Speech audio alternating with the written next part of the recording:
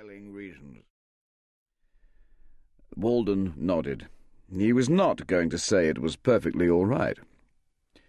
"You'd better tell me what they are."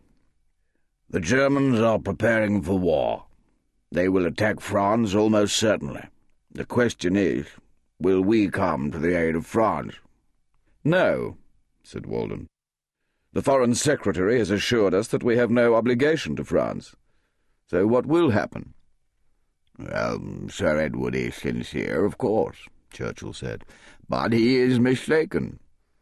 If England and France together cannot defeat Germany, we must have another ally, a third country on our side, Russia. If Germany is divided, fighting on two fronts, we can win. The Russian army is incompetent and corrupt, like everything else in that country, but it doesn't matter, so long as they draw off part of Germany's strength." Churchill knew perfectly well that Lydia was Russian, and it was characteristically tactless of him to disparage her country in her presence. But Walden let it pass, for he was highly intrigued by what Churchill was saying. "I can't imagine your chaps joining hands with the Tsar." "Then you misjudge us. To save England, we'll deal with the devil." "What have you in mind? A secret treaty, or an unwritten understanding?" "Both." Walden looked at Churchill through narrowed eyes. This young demagogue might have a brain, he thought. "Go on."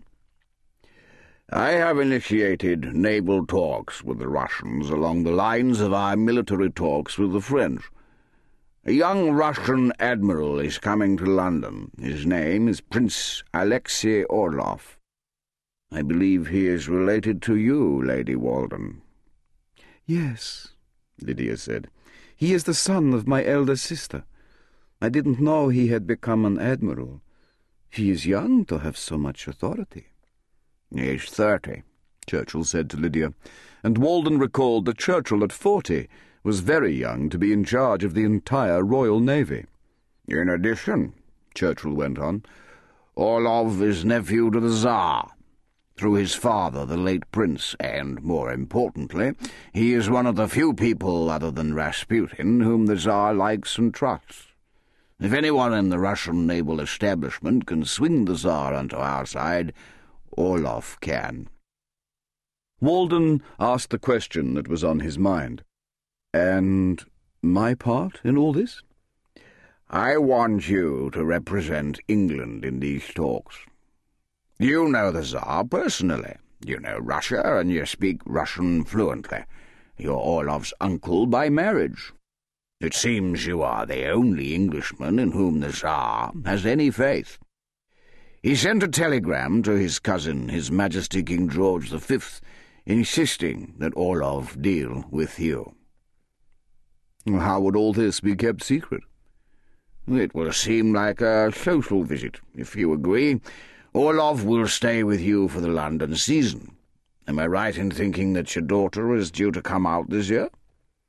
He looked at Lydia. "That's right," she said. "So you'll be going about a good deal anyway. Orlov is a bachelor and obviously very eligible, so we can noise it abroad that he is looking for an English wife." "Good idea." Suddenly, Walden realized that he was enjoying himself. He had used to be a kind of semi-official diplomat under the Conservative governments of Salisbury and Balfour, but for the last 8 years he had taken no part in international politics. Now he had a chance to go back on stage. The Russians were not easy to deal with. They tended to be capricious, obstinate, and arrogant, but Alex would be manageable. He had spent a couple of years at Oxford University and had visited Walden Hall in the vacations. The boy's father was dead, so Walden gave him rather more time than he might normally have spent with an adolescent, and was delightfully rewarded by a friendship with a lively young mind. Churchill said, "May I take it, then, that she'll do it?" "Of course," said Walden. Lydia sat down in the flower-room, her sanctuary. The talk of St. Petersburg had unnerved her. Alex would be her guest in London for the season, and seeing Alex